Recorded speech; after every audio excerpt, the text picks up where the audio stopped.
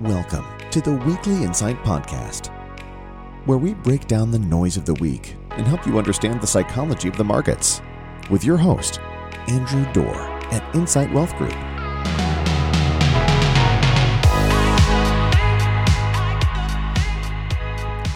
Good morning. Thank you for joining us in the latest edition of the Weekly Insight Podcast. As usual, I'm your host, Andrew Dorr. I appreciate you taking some time with us this week as we dig through what's happening in the markets and the economy. As usual, I'll start by reminding you that what you're about to hear today shouldn't be construed as individual investment advice, but instead just our thoughts on the status of the markets and the economy and how they might affect portfolios. If you're wondering about how it might impact your individual portfolio and changes you might be needing to make, please don't hesitate to give us a call. With that, let's dive in. As I look back on the last year of this podcast, there have been many times that we have done post-Fed commentaries, and it's been an indication of just how important interest rate policy has been to the market and the economy for the last year. We've digested and expounded on countless Powellisms, if you will, and we've tried to read the tea leaves of where the Fed is going. I've been frustrated at times in these podcasts, frustrated by the slowness to act in early 2022, frustrated by the overreaction on the other side, leading to the fastest rate increase that we've seen in 40 years. The Fed has not been perfect in this process, and neither me or our firm nor any other outlet, frankly, has been perfect in predicting what they're going to do next. But I do think there's a trend worth paying attention to. Chairman Powell made some fairly aggressive remarks, as you may recall, at the Jackson Hole Economic Summit last August. You might recall when he basically scolded us like a grumpy dad yelling at school children. And it has been a mistake since then to assume that he's not going to do exactly what he says he's going to do. He told us then that he was aggressively going to raise rates, and he has. So that brings us to the comments that we had this week following the Federal Reserve meeting on Wednesday.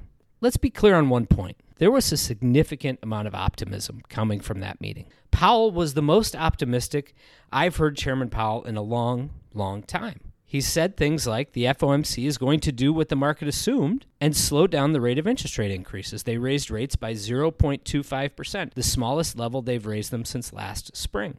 They removed their reference to the war in Ukraine being an inflation driver.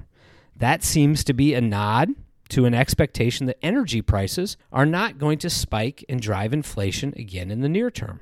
Powell also said for the very first time in this whole process that the, quote, disinflation process, end quote, is beginning. This is the first overarching statement from the Fed that inflation is coming down. And he was very bullish on the overall economy. He cited the possibility that a soft landing, which we've heard so much about, was still possible. His statement, I'll read it verbatim. He said, quote, my base case is that the economy can return to 2% inflation without a really significant downturn or a really big increase in unemployment. That quote is one of the most optimistic things to come out of his mouth in a very, very long time. And the market took notice of those statements. I've often made fun of Chairman Powell's ability to take good news and turn it into a market disaster when he steps up to the podium. We've seen it so many times that the market reads what the Fed policy statement says, gets very excited, then Powell steps to the podium and the market craters. That's happened over and over again in this process. Last Wednesday was the exact opposite. If his oral skills are graded by market performance while he speaks, he got an A+ last Wednesday. So that's all good, right? Powell said positive things. The market went up. Yay, that's awesome. Well, yes and no.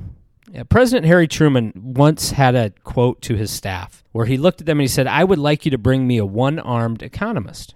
And when asked why, he said that he got so frustrated because every time he asked an economist for advice, they would say something to the effect of, on the one hand, this, but on the other hand, and they would always give this two-sided advice. And he just wanted somebody who would come in and give him the goods and tell him what it was really going to be. Powell was not a one-armed economist last week. Powell definitely took both sides of the argument. And one could argue that while these were some of the most optimistic statements he made so far, there were also many, many cautionary notes that we should pay attention to. And it's very important in this process that we don't do what I think the market did a little bit of last week and hear just what we wanted to hear. So while Powell was clear that the disinflation process had begun, he also said, quote, "It would be premature. It would be very premature to declare victory or to assume we've really got this," end quote. He also stated that while he expected the economy would grow this year, he anticipated it would be at a very slow rate. And probably most importantly, while we're getting to what will likely be the peak in rates, he does not anticipate them coming down anytime soon. His quote, "Given our outlook, I don't see us cutting rates this year," end quote. We're not ones to look a gift horse in the mouth. We got some really good news last week, and we should be happy about it. Certainly his comments and the Fed's actions were much more positive than frankly many expected. You might recall me on this podcast last week discussing how Powell may actually choose to sound pessimistic if for no other reason than to rein in the public markets. He clearly did not feel that that was needed last week. But like he said, it is too early to declare victory. This process did not happen in a day, and it did not end last Wednesday. Take, for example, Friday's jobs report. If there is one thing Chairman Powell remains most concerned about, and the Fed remains most concerned about, it is the job market running too hot. At the very time that he has been talking about driving unemployment up for the good of the economy and to slow inflation, the January jobs report blew expectations out of the water. Analysts were expecting 185,000 new jobs being created. The January report, 517,000 new jobs. Over 300,000 more jobs than were anticipated. Economists were expecting the unemployment rate to climb from 3.5 to 3.6%. Instead, it dipped to 3.4, the lowest number we've seen since 1969. Those data sets are not going to encourage Powell to start cutting rates anytime soon.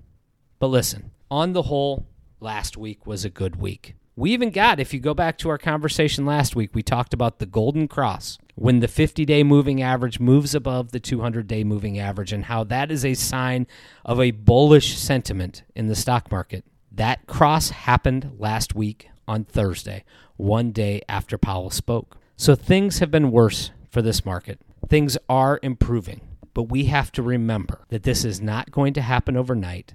There is going to be some starts and some fits in this process, and we have to be patient as it works itself through because we still are very bullish long-term on this economy.